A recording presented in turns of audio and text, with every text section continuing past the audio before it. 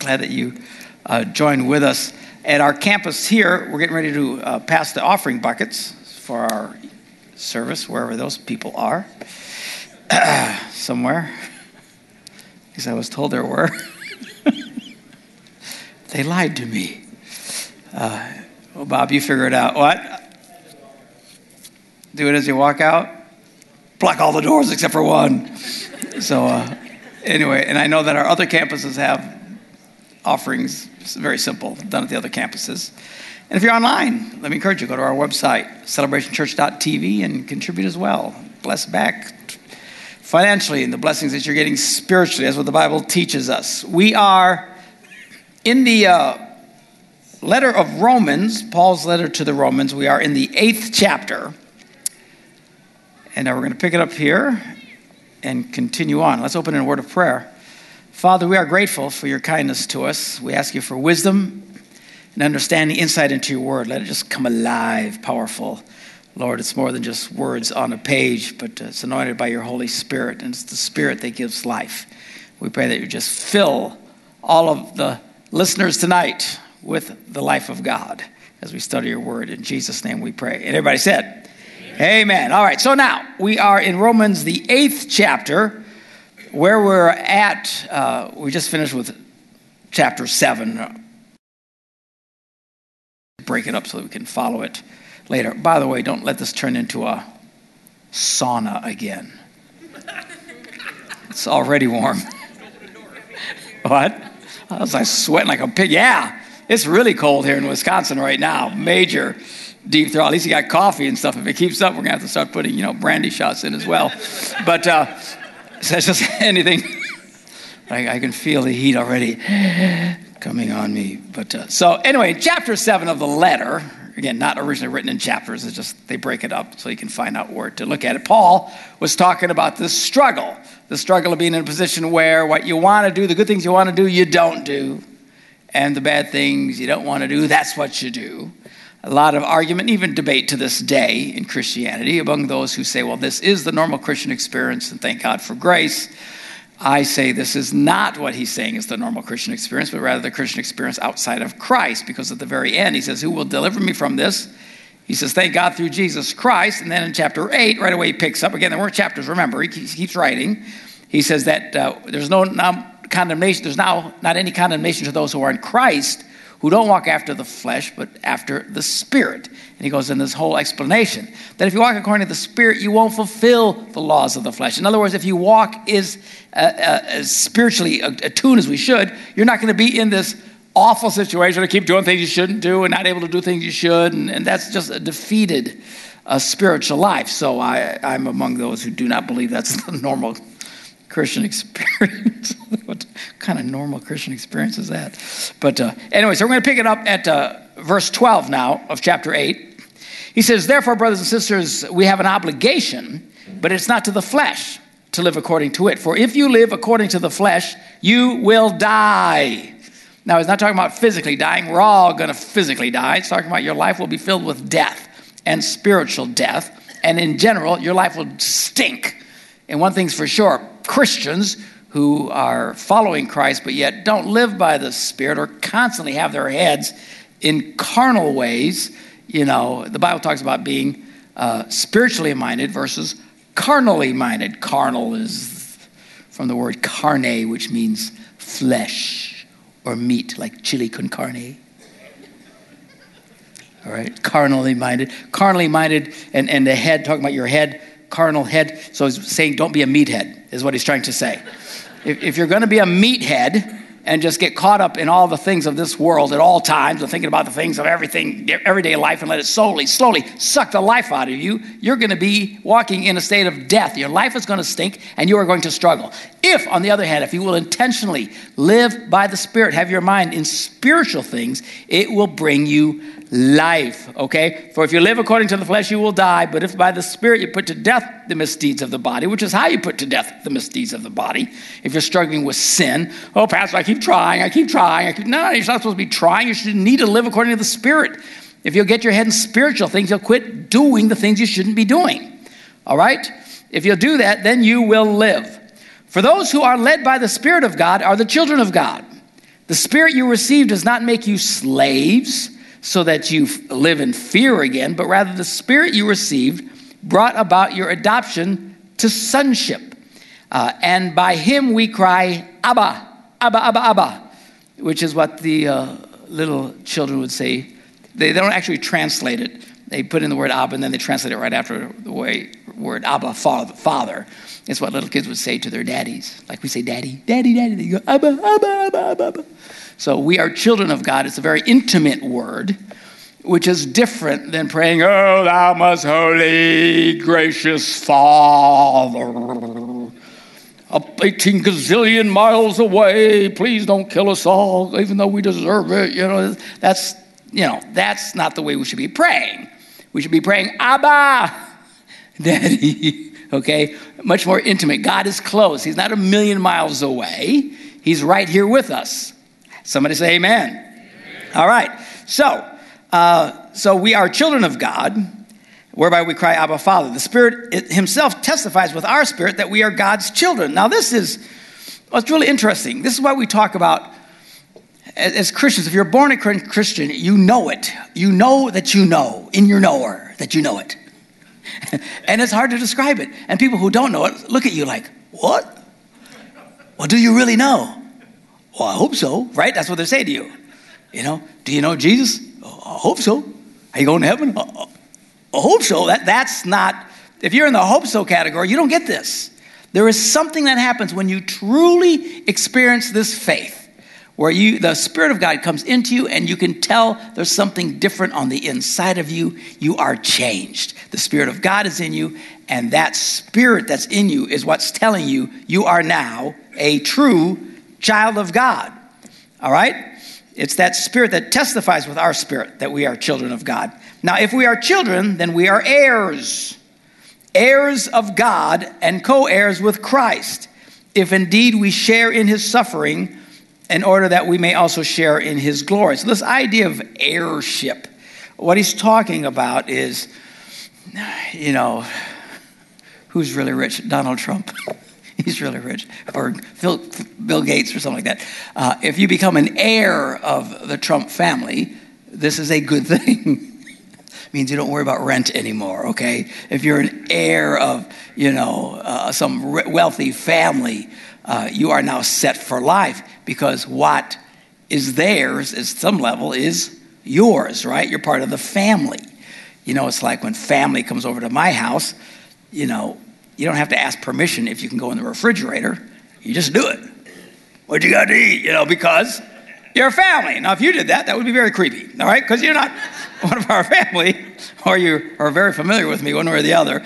But generally speaking, family, there's a whole different thing that kicks in, right? You're there.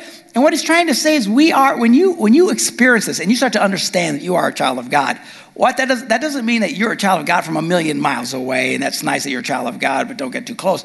No, you are a child of God. You become an heir of God. You become a joint heir with Christ. You are, boom, part of this incredible thing that is happening, to the point that even angels, if they had the chance, I believe something along those lines is taught in Hebrews, would swap places with you. I mean, this is, it doesn't feel like that here because we still live in this stinking world with all the challenges and frustrations and temptations and stuff. But what happens when we are born again is a dramatic thing. And I promise you, this is one of the reasons that Satan hates you so much. And the devil will do anything he can to mess you up, to trip you up, because he cannot stand you. Because you are now one of the heirs of the kingdom. Hallelujah. It's a nice thing to have, right? And he talks about sharing in the sufferings so we can also share in Christ's glory. And then he starts talking a little about the sufferings. Now, in Western Christianity, it's hard to really relate to what they were going through. If you were, for example, in Iraq today, in ISIS-held territory, you know exactly what he's talking about, okay? These people suffer the loss of all things. Many of them of their very livelihood, or seeing their children brutalized. I mean, it's a terrible, terrible thing. The people who are standing for God, they get brutalized just because of their faith. And this was the time where this was happening to a lot of Christians. So when he starts talking about these sufferings, now the reality is, even in America, there's still a degree of suffering that happens as a result of being a Christian. You're ostracized, friends that think you're creepy because you're religious, or your family gives you a hard time because you go to that weird church up on the hill, or whatever the deal is. And it might hurt. I mean, at some point, people, will not get promotions at work just because of who you are. It depends on the company. Some companies actually like very religiously devout people. It's true, because they know them to be very, very honest. But some countries, they're basically slime balls.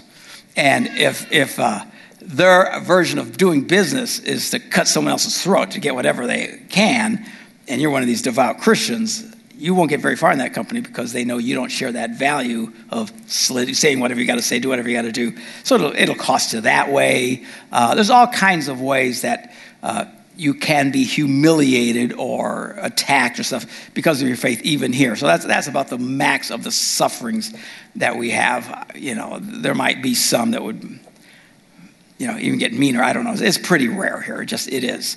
But even the slightest of sufferings, all that is because we identify with Christ in a world that hates Christ.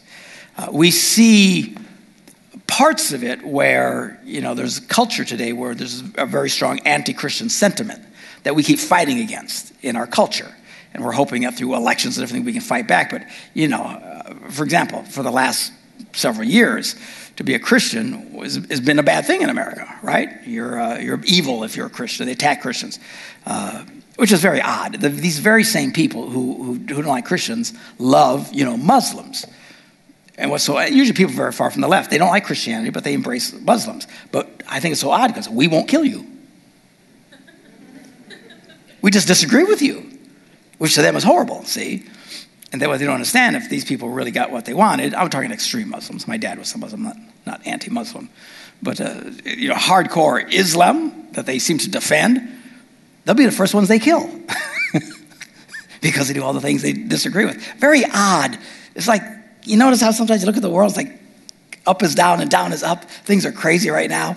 But anyway, they're attacking us for our faith, and they ridicule us for our faith and mock us for our belief in God and hanging on to God and all this kind of stuff.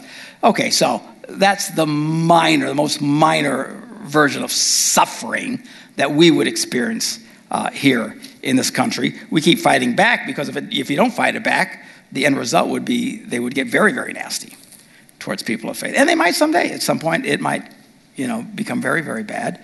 What do? You suffer along with it, whatever it is. We're going to serve Jesus no matter who it separates it from or associates us with.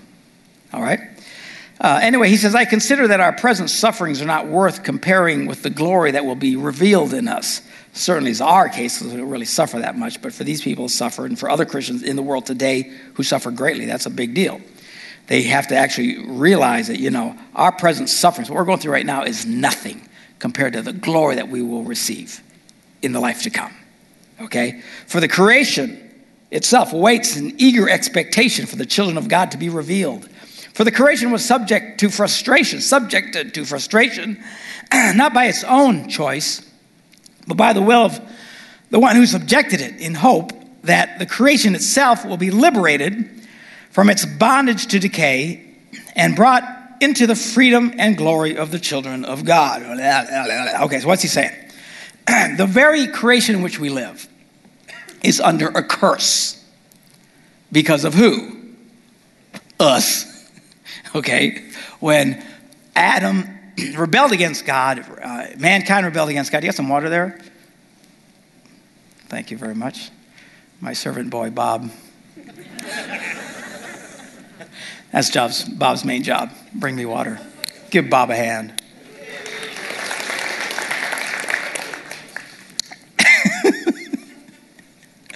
Those of you watching online, he's actually the executive pastor here, so he's not just he's not the water boy. Executive pastor and water boy. We combine the two to save money. All right?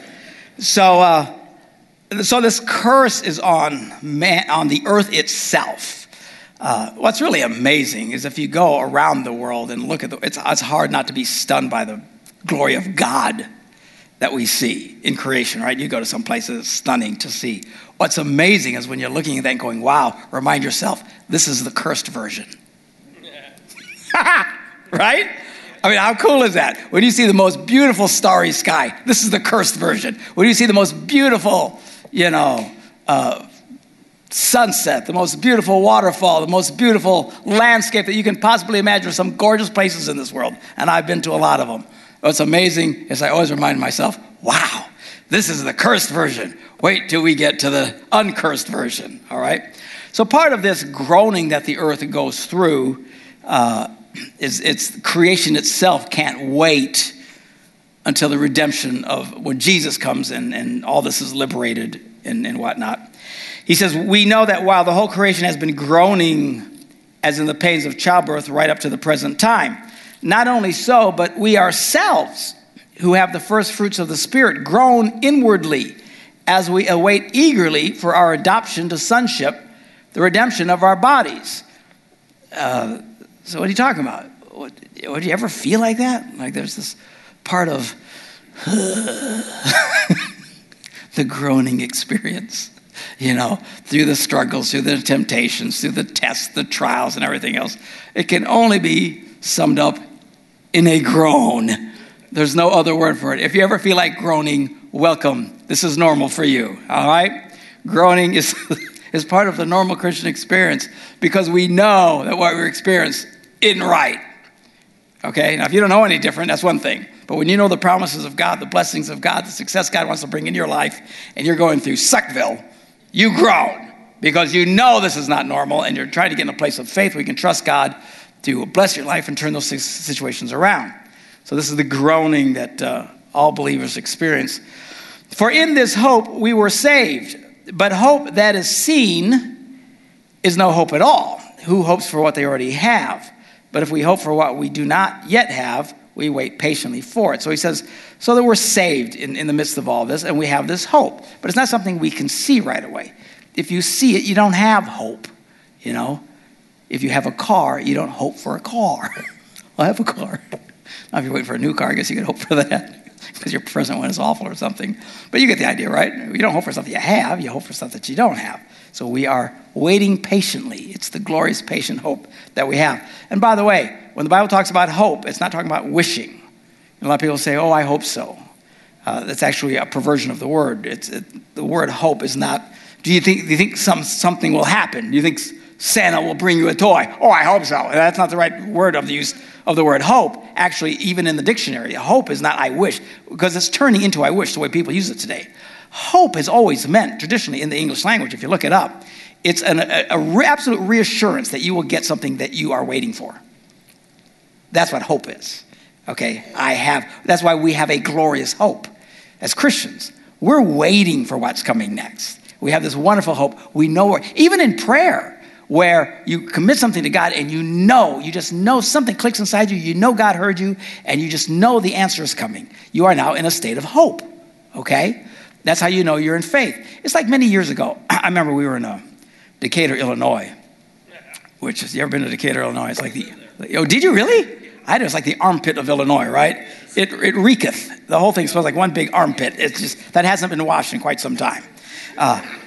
About the next closest to, of course we talk about all you got to do is go to Kaukauna or something like that. We have our own versions of smells around here. But that is more putrid, I want to vomit kind of thing. But the smell coming out of Decatur is more like, man, hasn't somebody washed in a while, is what it is. It's the soybeans that are being cooked out of Staley and all these places, Adium and stuff. So the whole city is just covered with it.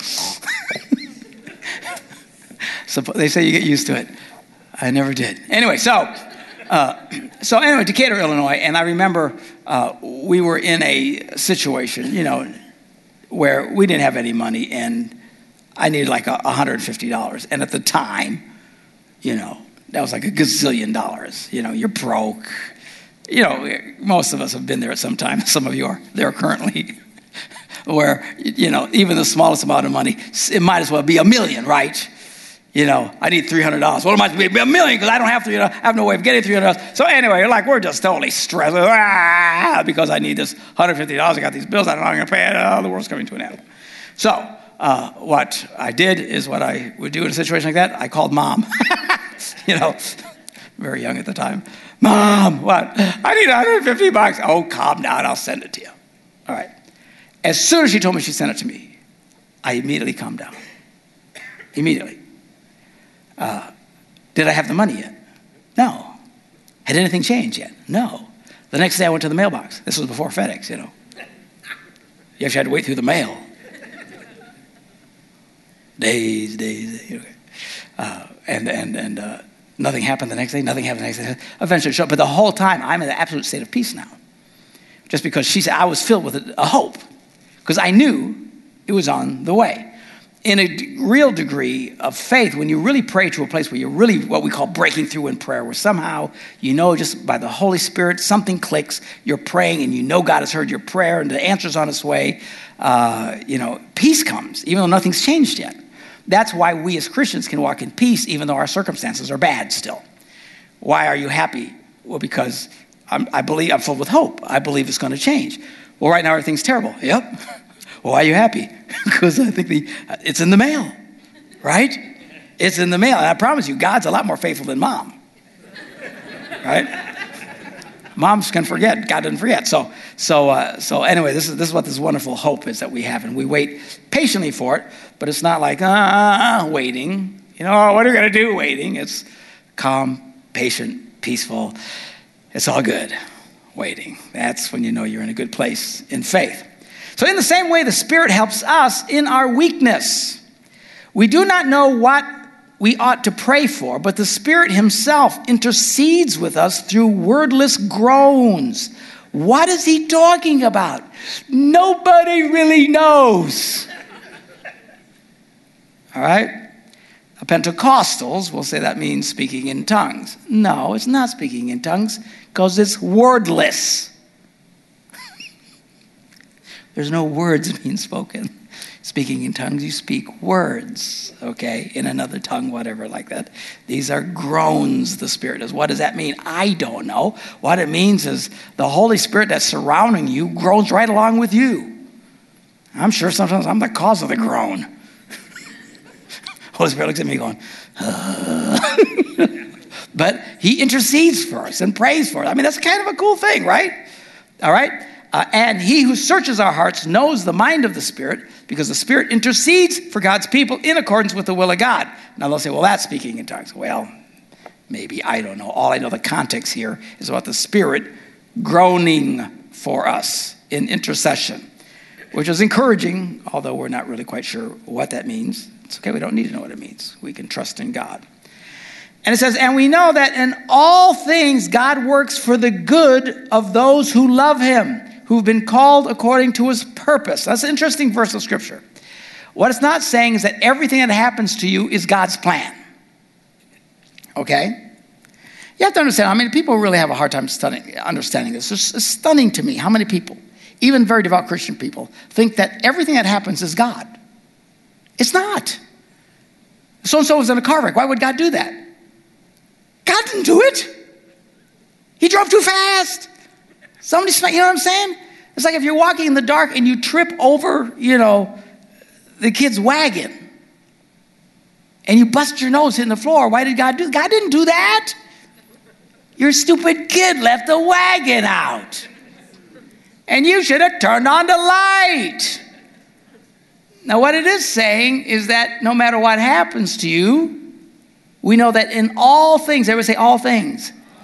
All things God works for the good to those who love him. God can take whatever situation you're in and work it toward your good. And God can use all kinds of situations. Sometimes the worst things that happen to you, God can use for the greatest of his glory. And you got lots of testimonies like that. Something terrible happened to you, and then something wonderful happened as a result. You were able to lead somebody to Jesus because you went to the emergency room and, you talked to this nurse who starts crying because her life's so miserable, and you can share Jesus with her, and she, who knows what happens, all right? And then people say, I knew God did this to me for a reason. I doubt that. I don't think that God goes around breaking people's nose to accomplish things. What I do believe is God can look at any situation and immediately calculate the best outcome. It's like a supercomputer, right? Something happens to you, here's a good outcome, okay? God can always turn whatever situation you're going through, even if it's bad. Sometimes people, something horrible, someone will die in an accident, but yet at the end, they have this incredible story that has changed so many people's lives. Well, I don't think God went out and killed somebody for that. What it means is God can take whatever happens to you and use it for his glory, which means we should walk in faith, right? And trust God, because we know that in all things, God works for the good of those who love him and have been called according to his purpose. Okay, now, we're about to get in the part of Romans that I groan. Now I'm groaning. Because I don't like this part. And it's several chapters. And let me tell you, I've looked forward to this about as much as a man my age looks forward to his annual prostate exam. And I knew it was coming. I know it. I know it's there. And now we are here, and I've been groaning all day. Going, all right. Let me read a little bit of you and then explain my groaning. All right. For those God foreknew, he also predestined to be conformed to the image of his Son, that he might be the firstborn among many brothers and sisters.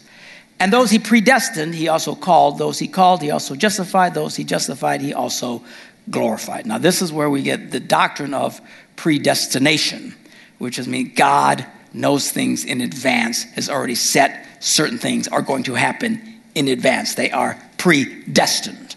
All right? Now, there's two versions of this, and I'm not going to do justice to either one because, quite frankly, I don't care.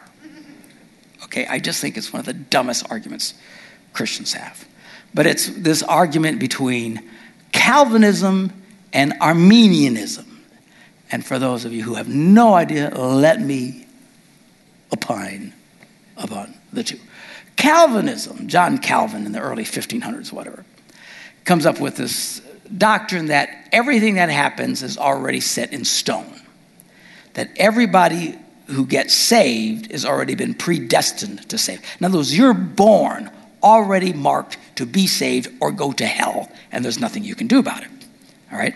That is the hardcore. Now, some Calvinists may not appreciate my interpretation of it. Again, I don't care. I'm just giving you the ballpark version. And there's all kinds of shades of gray in that. All right? But that all of this is predestined, and it's going to happen, and there's nothing you can do. And it's just everything that happens has already been set up, and it is what it is. It's all been predestined. And Arminius came along a little bit later. Actually, he was a disciple of Calvinism. He was a Calvinist. He was actually taught by, I think it was John Calvin's son-in-law in Calvinism. And it wasn't until later he started studying, and interestingly enough, it was his study of the book of Romans that brought him to the conclusion, nah, that's not the way this stuff is. And so then you have this big debate over, Calvinism or Arminianism is more about its free will. See, a Calvinist basically, and if I don't get this right, if you're a Calvinist, we have all kinds of people here. All right, peace. A Calvinist basically believes, at least hardcore Calvinism, and again, there's so many versions of it. That's why it's, you can get so many different. In fact, most Christians share a variety of both viewpoints. Anyway, Calvinism basically believes Jesus didn't die for the whole world. He just died for those that were predestined to be saved. So that everybody who gets saved was already, that's who Christ died for. Arminianism believes, no, Jesus died for the entire world, and it's your choice to choose that or to reject it. Most of people in our church, and again, there's thousands who watch this all over the world, so I'm sure there's a lot of Calvinists who watch it, and if I don't get your version right, don't write me. I don't want to hear it, okay? I said, peace, okay? We're cool with that here. What was I saying? What was I saying? So that Jesus died for all so that there's this free will. So here's the deal. Most of the people here fall into the Arminian mentality because Arminius really didn't bring up a new concept. This concept goes way back. It was really Calvin who came up with the new version of this thought, because if you go back, and the way you check it is check with Catholicism, because they go way back, have always believed in the whole role of free will, and that you choose to follow God. And if you follow God, you make it. And if you reject him, you won't, basically. So most of the people in our church here in Wisconsin, because your backgrounds are from Catholicism and Lutheranism and stuff like that, already the vast majority fall into the category of Arminianism. So there's not a real thing. We do have a lot of people in our church, well, I don't know how many, but there are people in our church who were raised as Calvinists who now come to this church. And we have no problem with that. Our church, we don't argue over the fine points of doctrine, all right? Again, in my version, or my understanding of it, I just think it's an absurd argument. I don't know why Christians have it. But most of Christianity today is divided along those two lines. If you're going to use a very broad stroke, it's our closest version to Sunni and what's the other version of Islam? Shiite. Except we don't kill each other. We used to. Believe it or not. Calvin, he roasted some guy at the stake, and back in those days, everybody would kill each other if they didn't agree with each other. Wow. But that's way in the rearview mirror. But anyway, we don't kill each other, all that kind of stuff, and it's not that major of a deal. But there's really those two lines of thought, and there's all kinds of versions of it.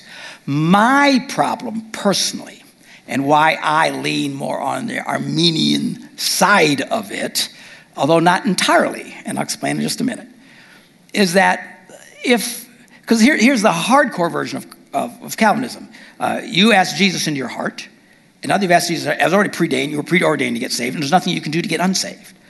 You could go out and become an axe murderer and rape every cat and dog in town, and you're still going to go to heaven, all right? Now, there's people who would argue, who believe in that. No, if he really rapes cats and dogs, that doesn't mean he wasn't really saved in the first place. So it becomes a matter of semantics. Who really was and who really wasn't, right? And but nothing you can do. You can't lose your salvation. You're set. Arminianism will say, hey, you need to take this seriously because you could lose out, which is where most of us think we need to take our faith seriously because we don't want to miss out. Calvinists would think that line of thinking is horrifying. How could you live thinking you're going to lose your salvation? I mean, it's not like we're going to drop it on the ground and lose it. It's like, if you, it's in the wash. Where'd my salvation go? Okay, that's not the way we live. And the Bible talks about walking in the fear of God. And even Paul, as we get to now in a minute, we're going to go through this, and he's going to really talk pretty strong from this predestined point of view. But then he follows it right up with saying, you need to be careful lest you're cut out of salvation. So you see, both are right there, and it just, like I said, it just gives me a headache, and I go, as I groan about this. The reason why, let's say I'm wrong. Let's say that, once you get saved, there's nothing could ever happen to you, and you're automatically going to get saved, and I encourage you to be as devout as you can, and in the end, you find out it didn't really matter, you're still going to heaven anyway. Everybody wins. If they're wrong, well, that's a big cost, right?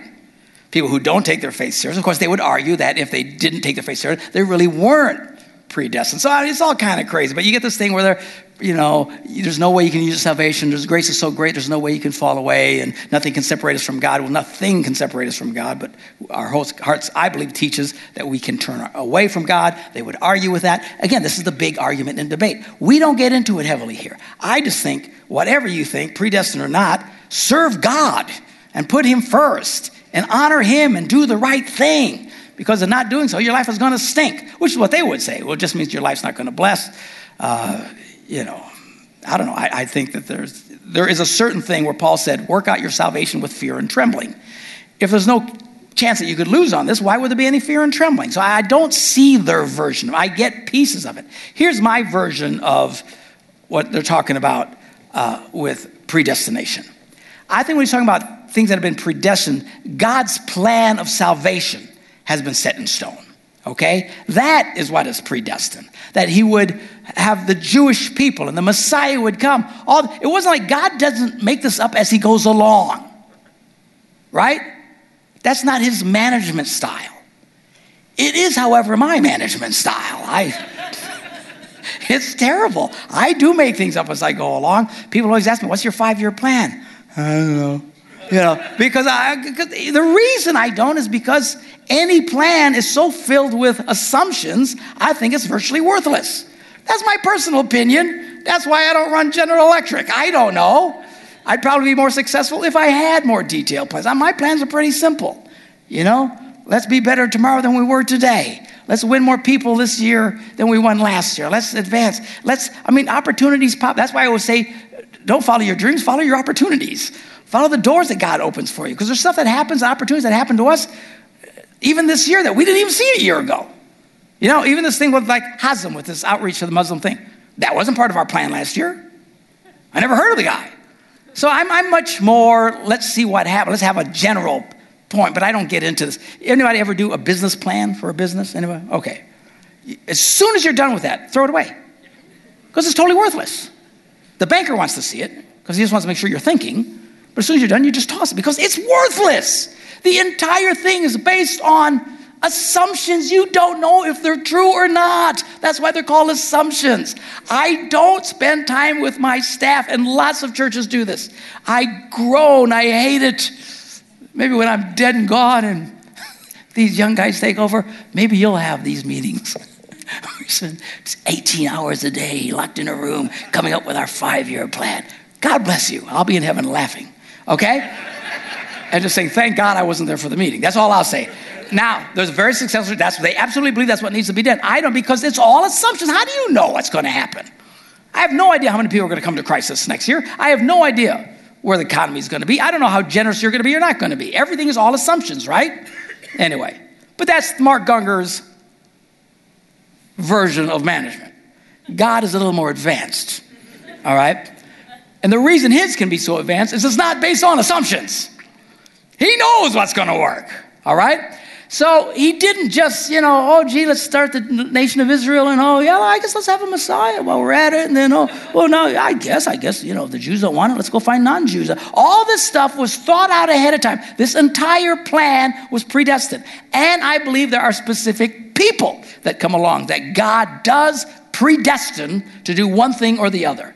I do agree with that. I just don't think that in general, that is the plan that involves everybody. I still think at the end of the day, free will is what determines what's going to be the outcome for your soul, and not some predestined lot that you don't know about one way or the other. I know that, again, they have all different versions of this. I don't know what really motivates these guys to go preach or to give money or something. If everybody's already predestined, one thing's going to happen, why would you go preach? Right? But then Paul absolutely talks about, we got to get the message out. In the middle of this, he'll start talking about, we got to get the message out and preach. So anyway, it just depends. Now, the other extreme of Arminianism is that, if you're walking with Jesus and you get mad and you kick the dog and Jesus comes back, you're going to go to hell. Because you might lose your salvation. And there's actually an extreme version of that. Holiness priesthood used to be like that, right? And it's more about doing things. You don't want to be playing cards. Because what happens if Jesus comes back and you're in the middle of a card game? Because they thought that was a horrible sin to play cards, right? Or dancing. You can't go dancing because that leads to sex. All right? That's why Baptists don't have dances and stuff like that. So, or roller skating was a sin because it was too much like dancing. Although that would be really hard to have sex. It's rather impressive, actually. So, what if Jesus comes back and you're roller skating and then your soul's going to be like, and these guys who preach like this, they're actually let people, anybody raised like that? We used to have services that almost every Sunday, half the congregation would come forward to get saved. Why? Because I got unsaved during the week. I went roller skating or something happened, or I got mad, and so they come on, they pray, and the next week you need to come down and get right with God. I know, and they're getting saved every week. At some point I'm thinking, something's wrong here. What is this? You can't possibly need to get saved every week. What is this about, right? So that's the extreme of that, okay? While I do believe it's possible to lose, my own version, if you disagree, that's fine. Everybody has their own version of this. I think you can eventually lose out with God, but I think it's a lot harder than most people think. Seriously, God is incredibly patient. Everybody say patient. He's really, really, really patient. If you doubt it, just read, Kings, 1st and 2nd Kings. For hundreds of years, God's threatening them. I'm going to kill you guys if you don't stop it. I'm going to kill you if you don't stop it. And the next guy comes up, I'm going to kill you if you don't stop it. Really, halfway through it, I'm yelling, just kill them already. Get over it. What is taking so long? Because these people were bad. You think you're bad? You ain't nothing. These people were evil, wicked, these were people who were supposed to be followers of God. Some of them were getting caught up sacrificing their children in sacrifices to idols and stuff. And they were so bad. And then it took hundreds and hundreds and hundreds of years before God finally brought the hammer down on him. Apparently, he's very patient.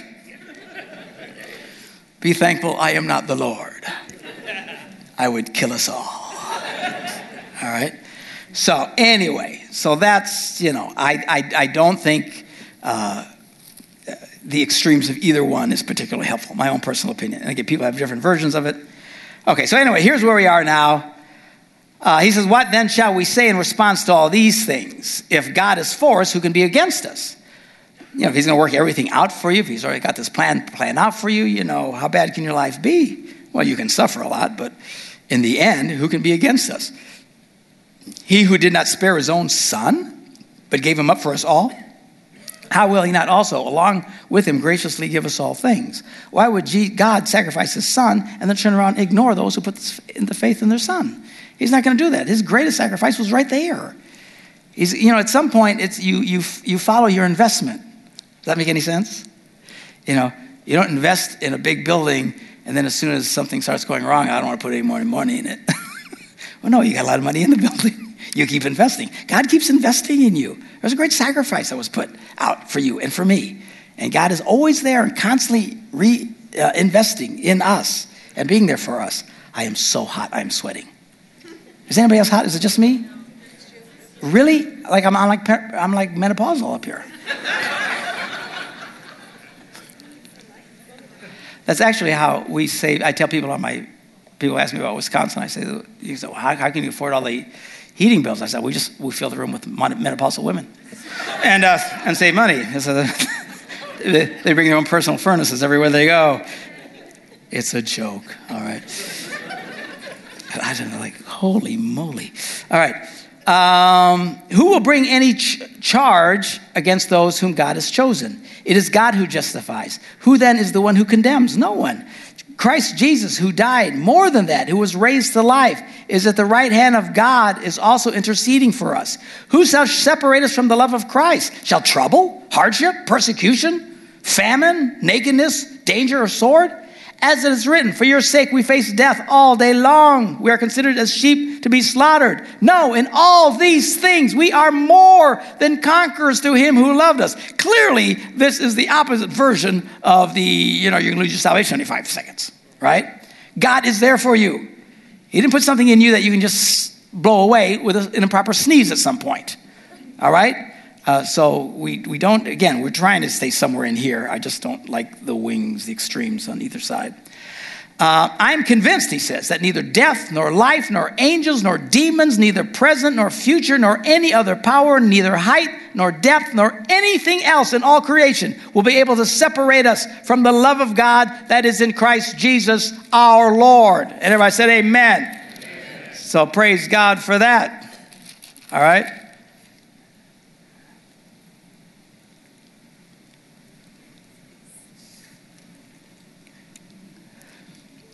Yeah, just a little bit further, he starts warning them, be careful or you can be cut out of this deal. So, see, he hits both sides, right? A lot of it has to do with how we approach. Again, I just think it's a lot harder. I don't think it's a matter of once you've asked Jesus in your heart, you can turn into an axe murderer. I don't think that happens that way, whatever. So, okay. Now, Paul starts anguishing over Israel, and he starts talking about Israel again. And this is the part, this whole thing, just, honestly, I don't understand the book of the Roman church. So he's writing to the Romans. This is way far away. This is the farthest place he's reached out, away from Jerusalem and all this stuff. And there was Judaism everywhere.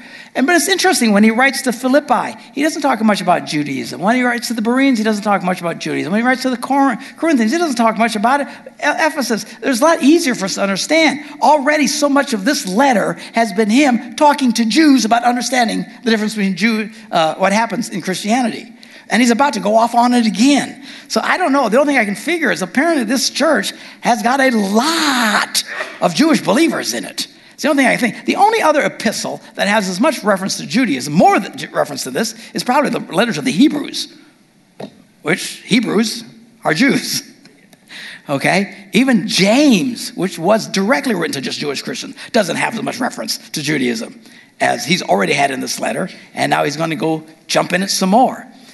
He says, I tell you the truth, I am not lying. My conscience confirms it through the Holy Spirit. I have great sorrow and unceasing anguish in my heart, for I could wish that I myself were cursed and cut off from Christ for the sake of my people, those of my own race, the people of Israel. What he's saying is, if I could, I would go to hell if they could be saved.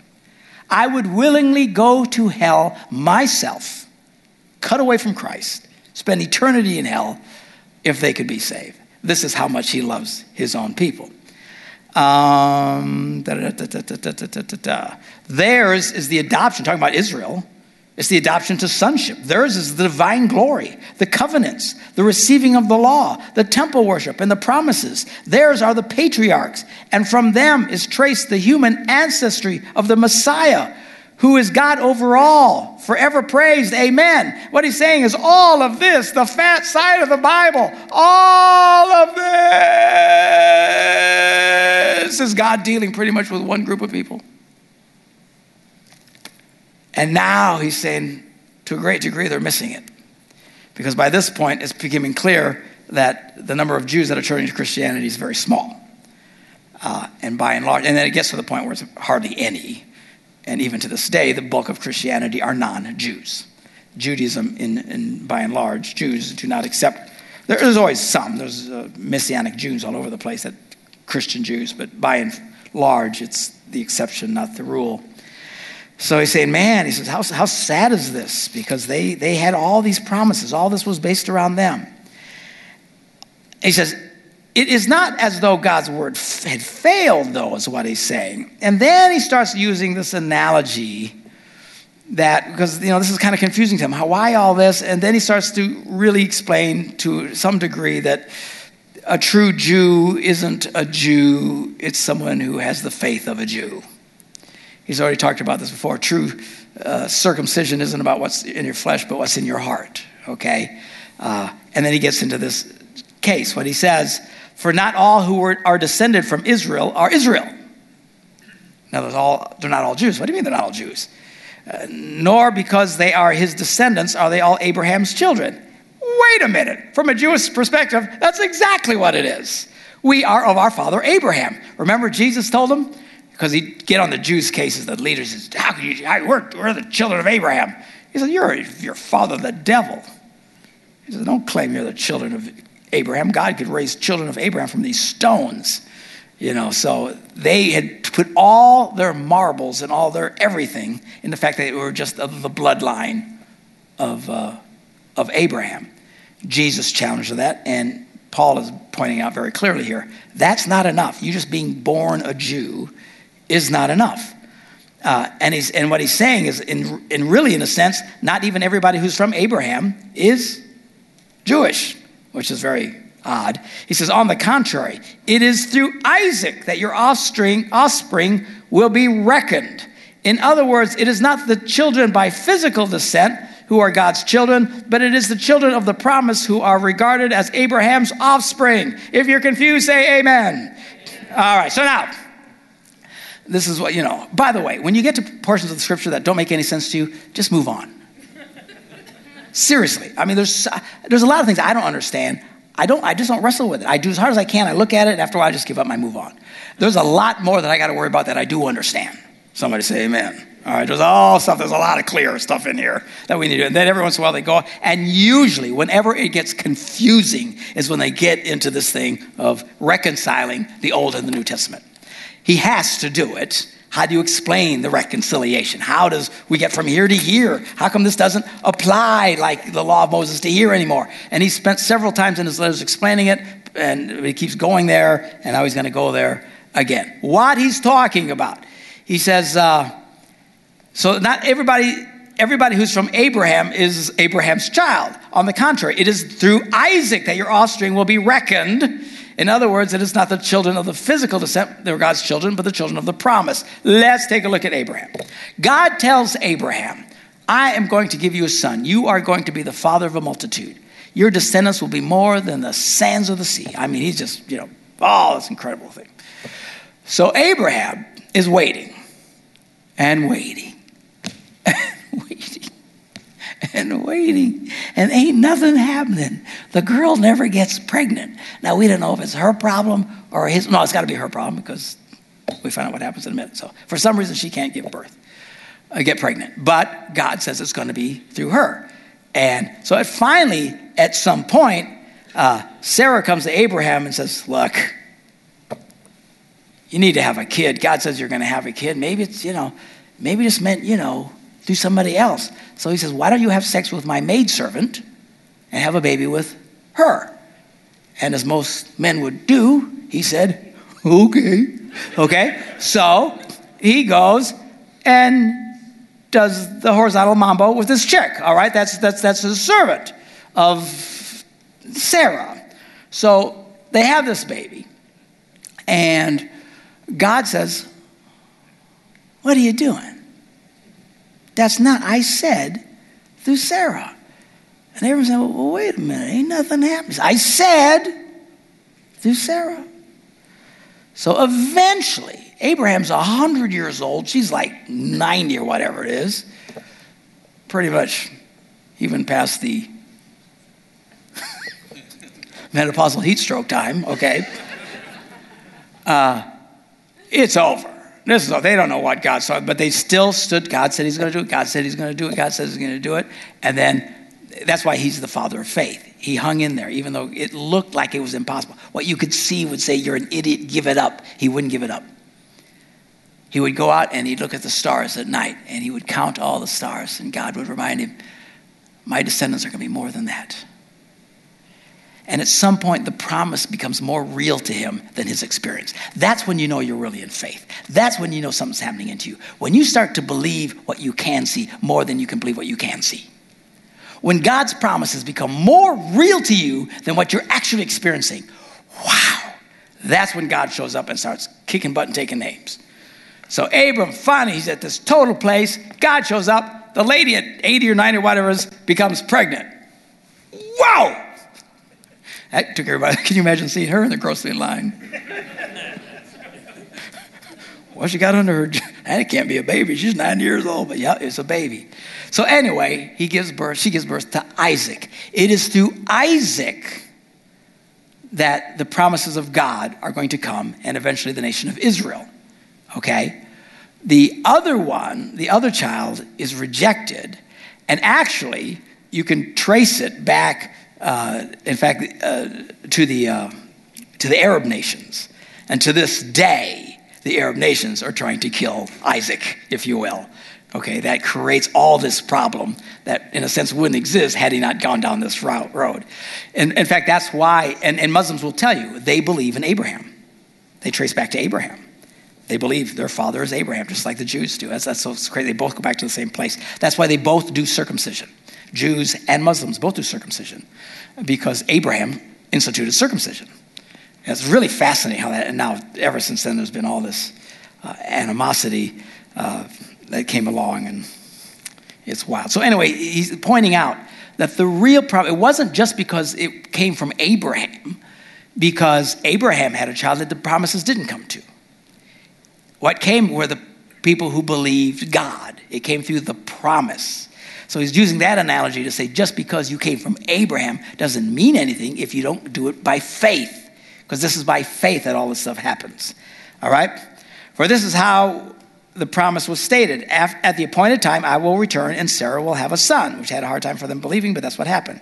Not only that, but Rebekah's children were conceived at the same time by our father Isaac.